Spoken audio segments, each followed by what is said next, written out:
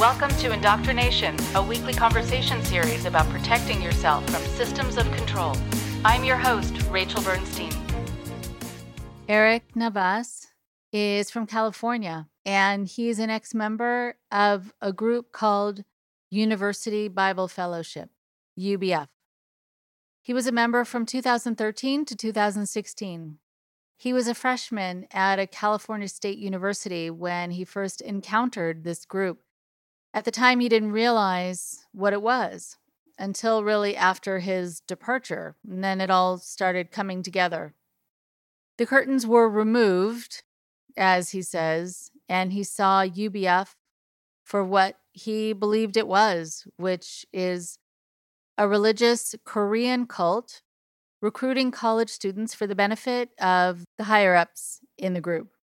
When he left the group, he was still in college, but successfully graduated a year later in 2017. And since then, he's focused on his work and reconnecting with friends and family, and, as he says, recovering his personality. Here's Eric now.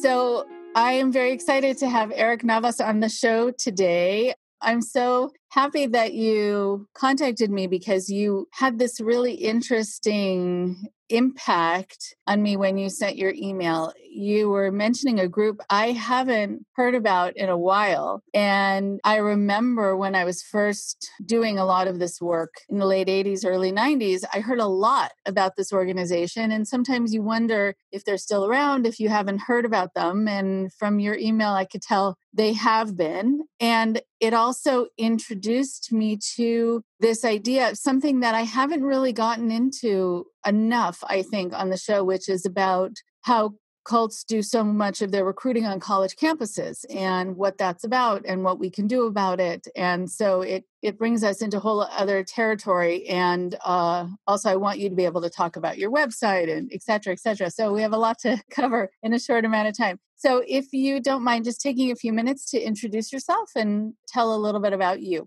So my name is Eric Navas.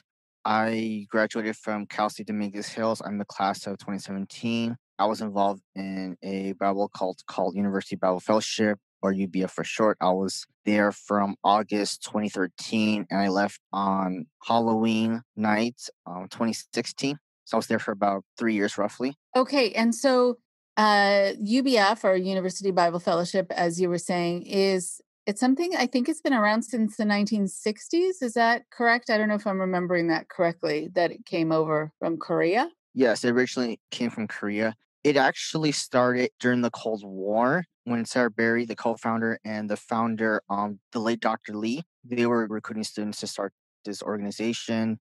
It originally was part of the Presbyterian Church, but when they moved to the US in the mid 70s, they broke off from the Presbyterian Church. So ever since they broke off, they're not part of any mainline or mainstream organization. Okay. The early 60s, that's when it was officially it became official registration and all whatnot. Okay. And then it came to the US in 1978, I believe. Even though the US is where they have the most, I guess, branches, it was the second country they pioneered, so to speak. The first country they actually pioneered was Germany. And that was, I think, in the late 60s, early 70s. Wow. Germany. That's interesting. Okay. So you were involved 2013, 2016. So what was the draw? What was the thing that made you interested? So what made me interested in the first place, because I was at a point in my life where I was really thinking about the future. I was wondering what to do with my life. And that's how I got drawn in the first place, because I believe there's some higher power out there. And I wanted to get to know this higher power and have a relationship with him. And that's what kind of drawed me in the first place. Mm-hmm.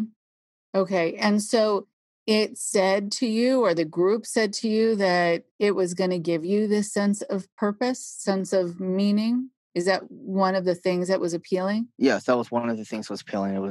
It was the idea that you can be this person who saves other people, saves lives. So by, teaching people the gospel and telling everybody about God's purpose as they put it in their own words. Okay. Okay, so you could become a savior in your own way, which is certainly going to make you feel that your life has meaning and purpose. That comes together really well. And I'm wondering also about the social aspect of it. A lot of people I know talk about how when they got involved in something on a college campus, one of the things that was appealing was that they were away from their family and away from their friends, and these became their new friends and their new family. Was that part of it for you as well? Yes, that was definitely a part of it because my family, like we're good terms, but at the time I was in good terms with my family. Also, I wasn't too close to my family, and also when I first got involved, I was a freshman, so I didn't have a lot of friends or knew a lot of people. So it just gave me that sense of community. Hmm. After a year, they expect you to be a Bible teacher to recruit other people. They want you to be essentially a human shepherd. It's one of the remnants of the shepherding movement that started in the 60s. And so, can you explain just a little bit about the shepherding movement for people who are not familiar with that term? So, for the shepherding movement, for those who don't know, and I encourage people to do additional research on this as well. So, shepherding movement was essentially was the idea that you would have a human shepherd, a human Bible teacher to guide you, not just solely teach you the Bible, but be your, I guess, your guide in your life, someone who could tell you or show you how to live a Christian life.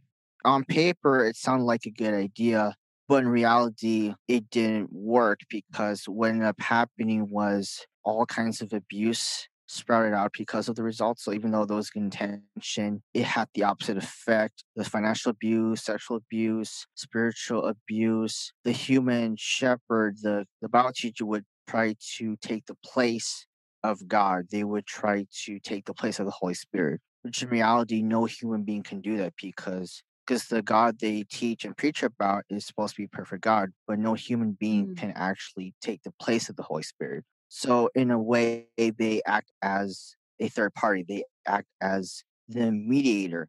They believe that in Hmm. order to have a relationship with God, you always need a middleman. But I come to learn, after I left and doing research on, Christian history and reading Christian books, literature, that's not the case. You can essentially have a relationship with God without a third party. So they made it seem like this was necessary to have in your life in order to have a relationship with God. You mentioned something about the spiritual abuse, and then you also mentioned financial and sexual abuse. Can you talk about both of those? Yeah, so for the spiritual abuse, what they would do is that they would essentially guilt trip you. They would say in UBF, they believe that there's only one application to serve God. So in order to serve God, please God, you need to please God's servant, or, which is another phrase for your Bible teacher, and that's the only way to establish a relationship. You need that third person. God's servant or your Bible teacher, that's one who mediates over you, they end up, whether they realize or not, they end up kind of abusing their power.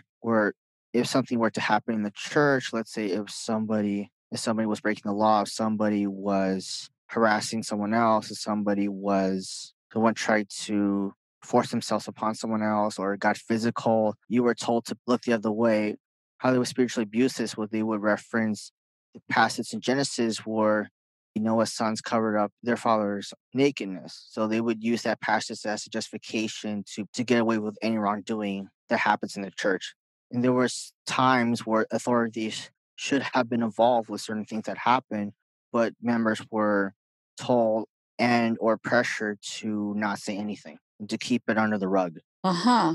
Okay. So, I mean, you don't have to mention people's names, but do you have examples of things like that so people understand what you're talking about? What are some of the things that they swept under the rug? There's some things swept under the rug. There was many cases in Canada in the Canada UBF, their branch in Canada, and there was one particular case where there was a member. This is in the 80s, where one of the Bible teachers and one of the UBF missionaries raped this member, and she became so traumatized about it, and she was pressured by the other members who knew about it was to just look the other way and not say anything about it. But eventually she came out and spoke about it to the authorities, and what ended up happening was they turned against her, saying that you shouldn't do that because it's God's servant and he's supposed to do what he said absolutely no matter what happened.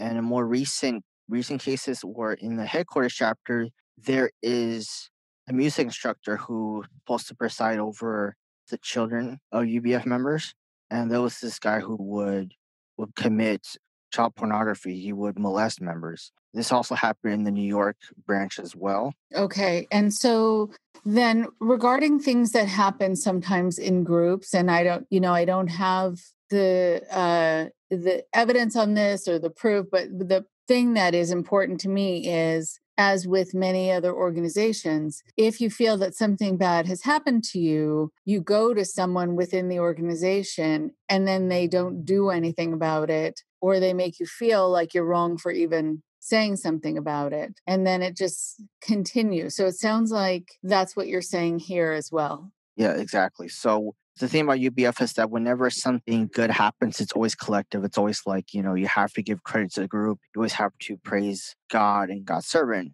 And when something bad happens, you're supposed to either zip it or they make it seem like it's your fault in some kind of way when something bad happens. The group would never take any responsibility for it. Right. So only responsibility taken for things that were good in your life, but not things that were bad. That's pretty common, unfortunately, with groups like this. And same thing also I've noticed in controlling relationships, where a person might be very abusive towards you, but they will also want to take credit for anything that happens to you, that's positive, but not negative. It's just, I think it's a mark of something that is controlling. And you also mentioned financial abuse. So what is that about? So the financial abuse, my parents, they're pretty lenient as far as finances, but most other branches, especially when the founder was still alive. A side note, he actually died. He died mysteriously. He died in a house fire back in January 2002. But when he was alive, he was very financially abusive. He always demand members to meet a certain quota whenever they give offerings on Sundays. And when like weddings happen, they were expected to donate a certain amount of money. And whenever they go to conferences, you always have to pay for the conferences. And the amount is always in the hundreds. It would be like 300, 400, some cases $600. You're expected to pay all of that up front when you register someone or when you go to their weddings. And if you don't, you're considered ungrateful. You're considered unfaithful or hedonistic in cases. Wow. And so how would students pay these kinds of amounts? There was a lot of like really insane ways people would try to pay for it. Some members would sell their rings. Some even went as far as to donate blood. There was one case where a member sold their body just to get enough money just to go to one of these conferences. And when I heard about that, it was it was really insane to me. Yeah. And so when you talk about them having been around for a long time and you say that they're still around, a lot of these groups go by different kind of front names. They change their names so they're not as obvious. Does UBF do the same thing or does it go by UBF? What should people be watching out for? Yeah, so the thing about UBF is that they still use front groups. The thing is, though, the organization as a whole, like internationally, globally, so to speak, they still use UBF. Though the individual branches, they're also known as chapters, they would always have some kind of front. For the one I went to, the actual name for it is El Camino UBF. And how each chapter or branch is named after the city that they mainly represent or the college they first pioneered. So the branch I was from, the first college they started recruiting people was El Community College in Torrance. So that's why it's called Community UBF. But they have a different name. They're called Shepherd's Church in Gardena. So for a long time, it wasn't until recently when I made videos about it on my channel, that's when I revealed that that's the front group. They have different names. And as far as I know, no, as far as I know, mainstream mainline Christian churches don't do that. Charities don't do that. Only criminals and cults or someone who has an ulterior motive or a secret agenda would use a different name. So the UBF overall still has their name UBF, but the individual like smaller branches have their own front group. And the problem is there's no cohesive list of the front groups. In fact, the leaders don't even report the front groups to the headquarters. So even the headquarters of the organization doesn't even know all the front group names. So you really have to. So it is tricky, but there is a way to figure out if it's from UBF or not. And one of the biggest ways you can find out is how they approach students when they recruit them. the two things they would definitely tell people is that it's always one-to-one Bible studies. That's a big giveaway. And the other one is that they always claim to be a non-denominational church. When in reality, they're not part of any denomination also. I think those two are the biggest factors to tell if it's from UBF or not. Okay, so to listen for the one-on-one Bible study, Yes. and then also that it's non-denominational.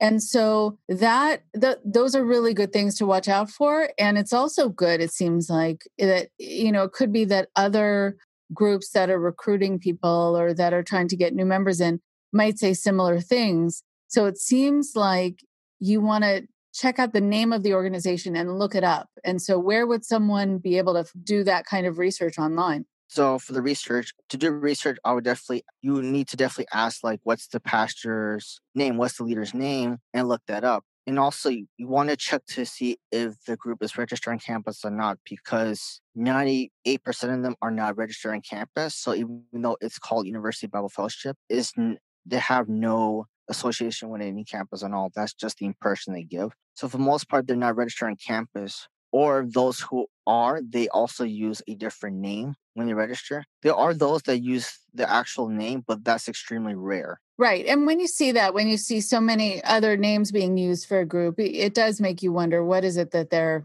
trying to hide? Because why can't they just be out there about their organization and what they're affiliated with? But also the fact that it's called University Bible Fellowship, but it's not necessarily affiliated with the university that you're going to, and the university where you're being recruited, and the university where they're on, and maybe even having some of their Bible study meetings and who knows what. And so you don't want to, it seems, take it at face value that this is an organization that your university or that your college likes or even knows about.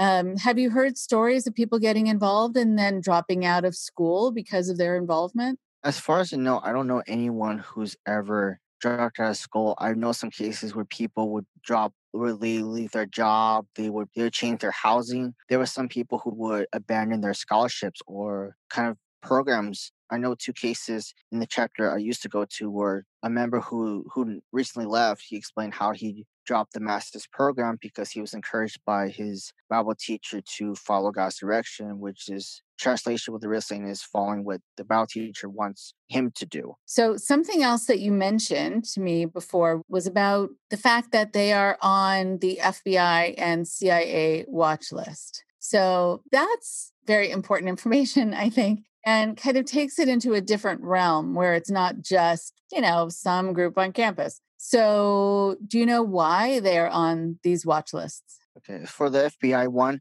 when I look at the document, the reason why they were investigating in the first place was due to visa fraud. And one of an older member, he's also my friend named Brian Karcher. He also wrote a book called Denny Snatchers, and he has confirmed with me, yeah, during the 70s and 80s, the UBF leaders have committed a visa fraud where they would get their passports through a black market in order to travel to different countries, especially in Germany, because the political and historical events that happened in Germany at the time.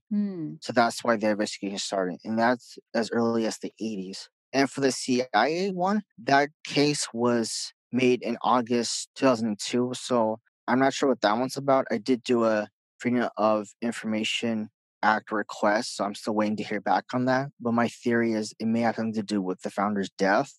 The circumstances around the founder's death was weird because he claimed the founder had some plans for UBF. And also around the time he died, UBF had I won't say a civil war, but they had a schism, a big split, because a lot of the leaders, a lot of branches left at the time, right before his death. And then a year before he died, a lot of the leaders, the older leaders from Korea went to the US to meet with him, but he refused to talk to him, which is a characteristic of a dictator who doesn't want to have open discussion or let alone admit that they're in the wrong of anything. Okay. And so I'm wondering for you, and certainly jump in with any other details that you want to jump in with, but I'm wondering about during the course of the time that you were involved and then you needed to spend more and more time and probably more and more money, I'm assuming, if it was financial abuse. Take us to Halloween Eve. What happened? What was that turning point for you? So even before the Halloween I left, I had to prepare myself to leave because because I'm an absolute person. I don't like compromising. So prior to it, I actually wanted to leave several months before. The reason being was I realized that the cults, the members were definitely they're okay, and they'll even advocate betraying each other, and I was not okay with that because I remember the biblical story of Jesus being betrayed by Judas, and when Jesus found out, he was very hurt. So if the Son of God is not okay with betrayal, how could anybody be? And it didn't make sense to me. So that's when I realized I had to leave because I was not okay with it. Okay. You're saying that they're advocating betraying each other. So is that something you were instructed to do or people were instructed to do with you? Yes, they were instructed to spy on each other if they suspect anyone who was not fully loyal to a group or loyal to the group, or they were doing something that the group didn't, the Bible teacher or the group leader didn't want them to do, or go and report them to, the higher ups in UBF. And that's what other people did to me because one act of betrayal, what happened was I invited one member to my house, and he met my family, and I was telling him how what I really felt about the group. And then later that week, when I went to have my Bible study, my teacher got angry at me, reprimanded me for like being ungrateful, which was something I never told him about. And then I put two and two together, realizing that this member who I thought was my friend would do this to me behind my back. Right. Now, sometimes in some groups, the way people are encouraged to betray each other is, of course, it's not called that, but that for whatever ways they do this, they will sometimes make the membership feel like it's for that other person's benefit.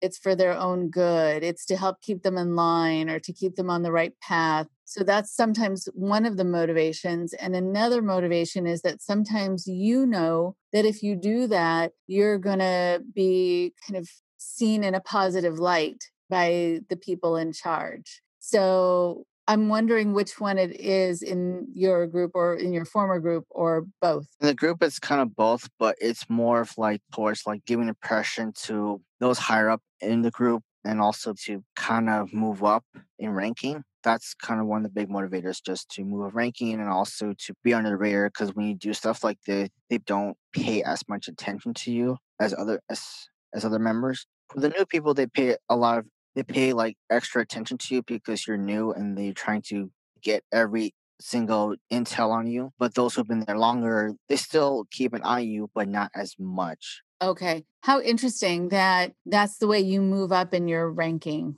by ratting each other out. Because one would think that in a spiritual organization, that would not be the case, or it might even be the opposite, where they might say, don't tell on your brother or your sister and let them be, that there would be an encouragement to kind of live and let live, but not here. Definitely not here. No, there you go. And so then you were thinking about leaving for months before that you left, which is also kind of a common scenario. What were you worried about? Or were you worried that something would happen to you if you left? Or that did you think you were leaving God in some way? Did you think that your friends were going to abandon you? What did you think was going to happen? So when I first thought about leaving, I thought that if I left, I would lose all my friends in the group. But before the few months that I left, I actually met with other people who also left, and I heard their side of the story. Months before I was leaving, also slowly but with help, stopped participating in so many of the activities. So when I stopped to think about everything that's going on, and realizing that everything is not what it seems to be, I also learned that everything I learned in the group was one sided. It was very narrow. It's very narrow the way they think. And I learned that there's always two sides to every coin, but you're taught that, well, they don't say this, but they're taught to believe that you should only look at one side of the coin and forget about the other side of the coin. So when I hear the stories of other people who left, I learned that the reason why they left was not what the group told me. So people who left, the three common things they tell you is that they left because they want to pursue a career, they left because they got possessed by a demon, or they left because they wanted to seek marriage. That's technically not the case. That's not why members would leave. Most of the reason why they left is because of how the group system is structured, how abusive the environment is. That's pretty much why they left. They're not trying to pursue relationship, they're not trying to pursue career, they're not demonically possessed. They really want to see God. They felt as though the Holy Spirit is not there in the group or very limited. Okay. Right. So either you're possessed or you want to do these two other things for your life, which I guess would be seen as something selfish, I suppose, right? Because if that's the reason that you're leaving this, then it's to pursue something just for yourself and not for the world or salvation. Is that what the spin was? Yeah, that's pretty much the spin was. So when you leave, it's for some individual reason, for some personal motivation. But when I learned that's not the case. That's never the case. It's never for some personal gain.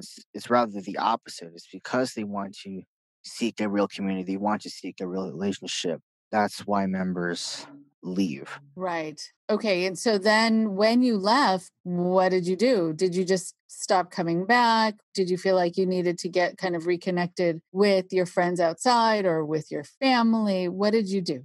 So after I left, the one of the first things I did was I did talk with some ex member here and there. Not as much now, but I still kept in contact with them. Another thing I did was I did reconnected with some friends. I reconnected with my family. We're on better terms now. And also I had to rebuild my personality again. Because when I was there, I was like a clone. So you have no personality except the cult personality, which is kind of disturbing and creepy because everyone's the same.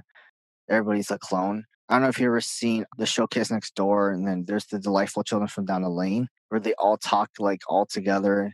They Yeah. all act the same. It's kind of like that in UBF, not to that Mhm. extreme, but it's somewhere like that where everybody's kind of the same. Okay. Wow. So you had to rebuild your personality. How interesting. Okay. So then when you talk about people being the same, like you're referencing this show, which I am familiar with, it has that creepiness, definitely creepy kind of quality to it. I am wondering what that looks like. So let's say if people were to walk in to a meeting of people in UBF, what would they notice that would be the same about all of them, just in terms of how they looked or they were acting or the things that they were saying? What would be the same? So one thing would definitely be the same, like if you walk to like their service or one of their meetings, is that they have this, I guess we would call like they have glassy eyes. It's almost like they're kind of in a trance. Another thing you'll notice that they're kind of the same is just the way they talk. They always use the same vocabulary, the ways to address people as shepherd or shepherdess, sheep. And as far as the leader, they always address the leader as missionary blank. And also as far as what they wear, where they all wear different clothes, but in conferences, I noticed they all wear the same shirt. Everybody wears the exact same shirt, whether it's a long sleeve shirt, short sleeve shirt, and they all have the same design as well. Hmm. Okay. So it's like a uniform. Well, it's to make it very uniform. It's all the same. Okay. What do you think makes students more vulnerable to this kind of recruitment? For me, my theory is that why they focus on students is that college students, because they are of legal age, but at the same time you're just barely getting out there in the world, so you're still have some form of naivety, if that makes sense. I think that's why college students are one of the most vulnerable groups, because especially if you're a freshman, because you're just starting college, you're thrown into this, you feel like you're thrown into this new world and you don't know what to do, and you want to have a sense of belonging, a sense of direction, a purpose for your life if you don't have one. And so that's why you would join a group like that, because those promises are offered to you and you want to take that opportunity. Mm, okay. And so the more you were involved, and it sounds like you were there for the time that you were in college, did it keep you from making friendships? Did it keep you from meeting other people outside of the group? Yes, it did indirectly, because what they do is it's considered, it's really frowned upon when you make friends outside of the group unless they support the group in some kind of way, unless they're not anti of the group, then but even then the tolerance of that is very reluctant. So they expect you to be close to the members in the group. Right. So they don't say it outright that you are not allowed, but they kind of make it too hard, I guess, for it to happen. Yeah. Right. I mean, I think sometimes people go to college so they can meet a whole number of people and make friendship circles, make connections, not jump into or onto a college campus only to be kind of pushed into this closed circle, this closed social circle. And I think parents don't realize that that's what's going to be happening when their kids get involved in something like this. Were your parents aware of what was happening and did they have a reaction to it? They were kind of aware that something was off, but my mom didn't know what to really make of it. And so she knows how I was becoming more distant with the family. And so when I left, I was welcomed back by my mom with open arms and, saying like, I get, very expressing how glad she is to reconnect with me again because she felt like, we were, even though we still live in the same house, we felt like kind of strangers because Mm. we don't really interact as much anymore. But back when I was still involved. Okay. I'm curious also, and then I want to have you finish up with whatever stories you want to share about your experience. But I'm wondering about secrecy. Were you supposed to keep certain information about the group or what you're doing from your family or from your friends outside? Yes, there was this expected of certain secrecy. Like when you recruit people, you're never to tell them like you're actually part of University Bible Fellowship. You're supposed to use the front group name. You're not supposed to go into all detail about the theology and the doctrine that they believe in. And you should only do that when they're interested in Bible study. It's only when they go to Bible study, only Bible study, that's when you tell them, you still don't tell them the real name, but you start telling them more about the theology and what UBF believes in. It's only when you go to their international conferences that's when you realize that, oh, it's actually part of University Bible Fellowship. It's part of something. It's part of a bigger group, but each chapter acts like it's its own branch, like it's independent. But that's not the case. Right.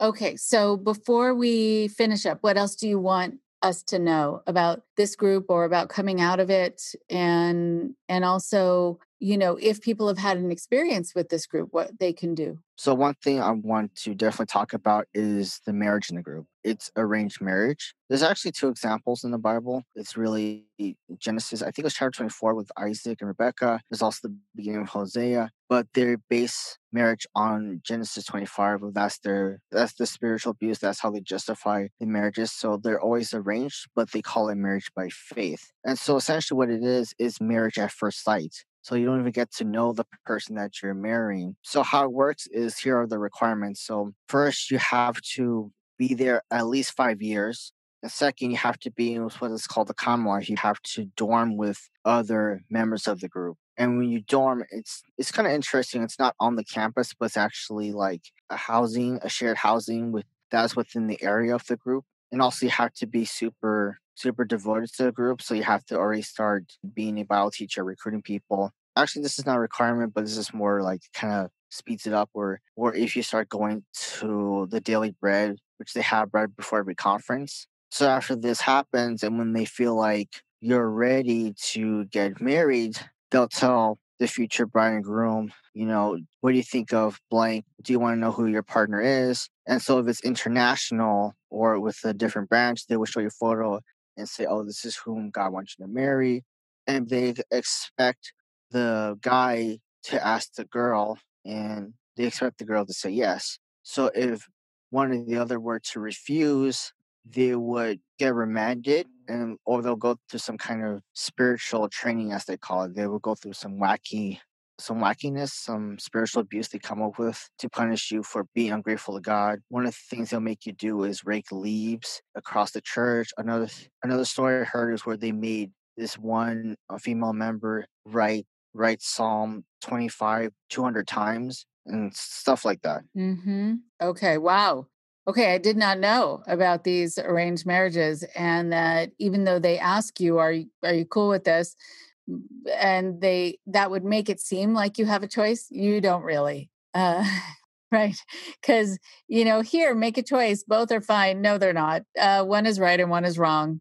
So as we finish up, I know you have a website. Tell people about where they can find more information from you about this. So I have a website. It's called You Be Informed, and I started it shortly after I left. So putting on the information there, and I learned that other members had made websites as well about UBF through over the years. And so what And then another idea I had, which I did just this past year, I started a YouTube channel. I talk about the information I put on my website and what other people put on the website as well. Because one, I want to do something different. Also, for the longevity of it, because websites, you have to pay for it, and then you have to set time aside to read it. And knowing how controlling UBF is, you can't really do that. But if you put on YouTube and have like an audiobook or something like that, you can actually, you can have the time to watch or at least listen to, what an ex member has to say about this group. That's wonderful. That's wonderful. Thank you, Eric. Thank you so much, not only for educating us about this, but also talking a little bit about what makes people on college campuses and also away from their home for the first time or starting life, and wanting to find a sense of purpose and meaning, what makes them vulnerable, and how there are groups that will zero in on them and take advantage. And also that you're using your experience to educate the public and do prevention. And I value that very much. And I thank you for today. Thank you.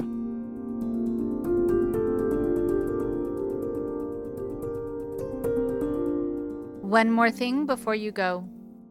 Eric Navas tells us a story that is very surprising for a lot of people to hear, but unfortunately all too common.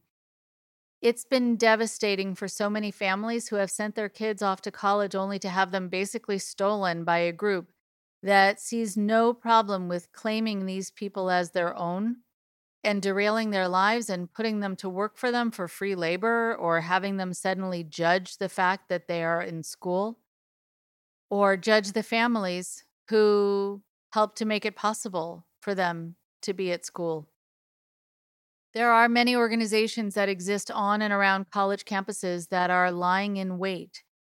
They are predatory, and they know they have the pick of the litter basically on and around college campuses. Private universities, I've found, seem to have a bit of an easier time kicking people off their campuses than public universities or colleges. But there's a reason that a lot of these groups hover in certain areas around the counseling centers or the dorms, especially during the first month or two of school, when people are having issues acclimating and dealing with just still being in transition and having a hard time, people who are away from their communities and their families, who haven't quite made a friend group yet. These groups offer you Insta friends and Insta community. I don't mean to sound paranoid that they're lurking on every corner. They're not. But there are more on college campuses than people realize, because many of them use front names, so you would never know that an organization that goes by the name Campus Advance or Alpha Omega is actually a front for a cult. They will often use names that make them seem like legitimate college organizations, like the name University Bible Fellowship. They call themselves University Bible Fellowship for a reason. It lowers people's resistance, and it makes them think that this organization is sanctioned by the school they're going to and has been vetted by the people in charge. And this is not the case. Schools also don't realize that they will often give these organizations space in which to meet, classrooms, conference rooms, because they portray themselves as organizations that will help people stay on a good path. And the university sometimes just doesn't do their research, or the groups are just too slippery to be caught because they keep changing their name and staying under the radar. I remember when I was going to college, there were many cults and also many multi-level marketing schemes on campus. I remember someone who kept trying to get me to sell Herbalife, and other organizations trying to recruit students to buy their supplies so that they could then go door to door in their dorms or wherever to be able to sell products for them. And I remember one time walking past a school bus that was picking up a number of students out in front of the main dormitory on the part of the school campus where I live. I wasn't in this dorm myself, so I missed all the recruitment and flyers and meetings. But what I did see was the bus. So out in front of this dorm called Towers was a school bus, and I saw a number of people getting on and bringing backpacks with them and introducing themselves to each other, and people who work for the organization who were dressed very conservatively. So I assumed it was potentially a religious organization. Well, they were introducing themselves to these students or reintroducing themselves. Hey, it was great to meet you at that meeting the other night. And these students were just walking up the stairs to the inside of the bus, a consistent stream of students until that bus was full, and then another bus pulled up behind it. So I needed to find out what was going on. I asked one of the organizers, who was just a few years older than these college students, where these students were going. Now, mind you, I'm a freshman in college myself, so I think she probably thought I was interested. And when I asked her where these students were going, she didn't answer me and instead asked me if I was interested in meeting a really nice group of people and spending some time away from the stress of school in a beautiful place, and I could meet people who really could be the kind of people I would want to be with. How would she possibly know who I want to be with? We've never met before. She knew nothing about me. And she also didn't know that her evasiveness and her speaking in generalities and redirection was going to make my spidey senses tingle. So I said, "What organization do you work for?" And she said, "I don't work for an organization." Okay, she volleyed it back on my side. So I said, "What organization do you volunteer for?" Because I had become familiar with this kind of ping-ponging conversation style. And she said, I volunteer for a church."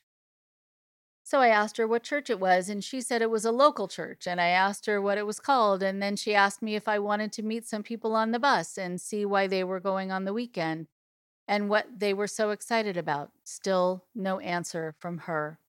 This is something I can't repeat enough. Always pay attention to what you are not being told. Sometimes that's more important than what you are being told.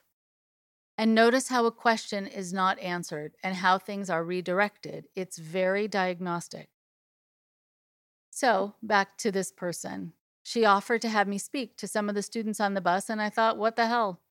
Which is probably not a great expression to use when talking about a Bible-based cultic group.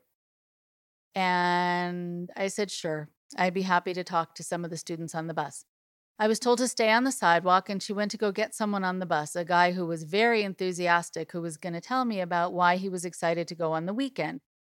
He told me about what he was excited to be able to do, what he had heard they were going to be doing there, and that he was really kind of missing his home and his friends, and he was kind of far away. And all these people were so nice, and he really liked the energy of everyone on the bus and everyone who had gone to the meeting in prep for this weekend that happened in the dorm. People were really positive and they cared, he said.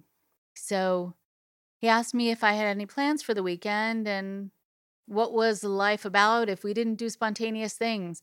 And it was important not to let opportunities go by overthinking them. That I thought was fascinating. And then he asked if I had time to go run back to get some things to bring with me, like a toothbrush or pajamas and a change of clothes. So I said, yeah, I might have time to do that, but I need to know, where are you guys going? And he said, we're going to this great center that's up in the mountains. And I asked, well, what's it called? And he said, I don't know. And I said, what's the town that you're going to? And he said, I don't know. But I just know it's beautiful because I've seen pictures. So I said, would you mind finding out where you're going? So we got back on the bus and he turned to the guy who was sitting next to him and he said, dude, where are we going? And dude said, I don't know, man. It's like this gorgeous place and it's going to be amazing. These people seem just amazing and the vibe is amazing, right? So clearly he liked the word amazing. But I was so struck by this experience because I thought, here, some of these students worked so hard to pay their own way to go to a major university, and others had families that had saved and scraped and had guided them towards this moment. And now they were on a bus going to somewhere in the mountains with a group of people I couldn't get the name of, and with a destination that wasn't clear to anyone as far as I could tell. But they were all excited and busy meeting each other and switching seats on the bus based upon who they were connecting with and who they were talking to at the time, even before they had left to go on the weekend. And I thought, I need to remember this because if I have children one day I need to tell them that they are never to get on a bus with people they don't know to go, quote, somewhere in the mountains, unquote, just because it sounds, quote, amazing, unquote. So I have told that to my kids, and now I tell it to you. But what was also so striking about it was how much it all clearly filled a need, how much people wanted to connect, how easy it was also to get people to leave the safety of their homes, of their dorms, of their lives, to go into the unknown, just because the people they were surrounded by seemed so nice. They didn't need answers. They didn't even need to know where they were going. And I was struck by that because it's a very powerful reminder about how much we need to feel that we're not floating around alone in the universe. And sometimes people are willing to abandon their critical thinking in order just to have that experience. And they don't think about the dangers. They just think about the possibilities and want to believe the promises. So if you know of people who have recently made a transition, who are away from their families for the first time, who have just gone through a divorce or the loss of someone significant, or just found themselves to be ill and have gotten a diagnosis, or someone who's recently moved into your neighborhood, reach out to them. Be a safe place for them. Be a safe connection. Be the one who helps to prevent them from being taken advantage of by others who will use their vulnerability, who will use their loneliness, who will use the fact that they're feeling unsteady and give them a false sense of being grounded during those times. People need to be around people they can trust, and if you fulfill that need even for one person, there's a lower chance that they'll be searching for that from someone who promises them something that they never plan to deliver on, and then leaves them feeling even worse and taken advantage of. It takes very little to make people feel remembered and to know that they matter. It takes very little to help people feel you notice them.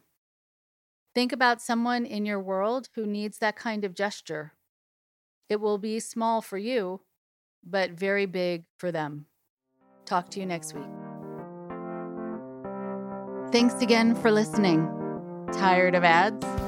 Well, listen or download this show for free on NPR's Radio Public app, Spotify, Apple Podcasts, Stitcher, and more.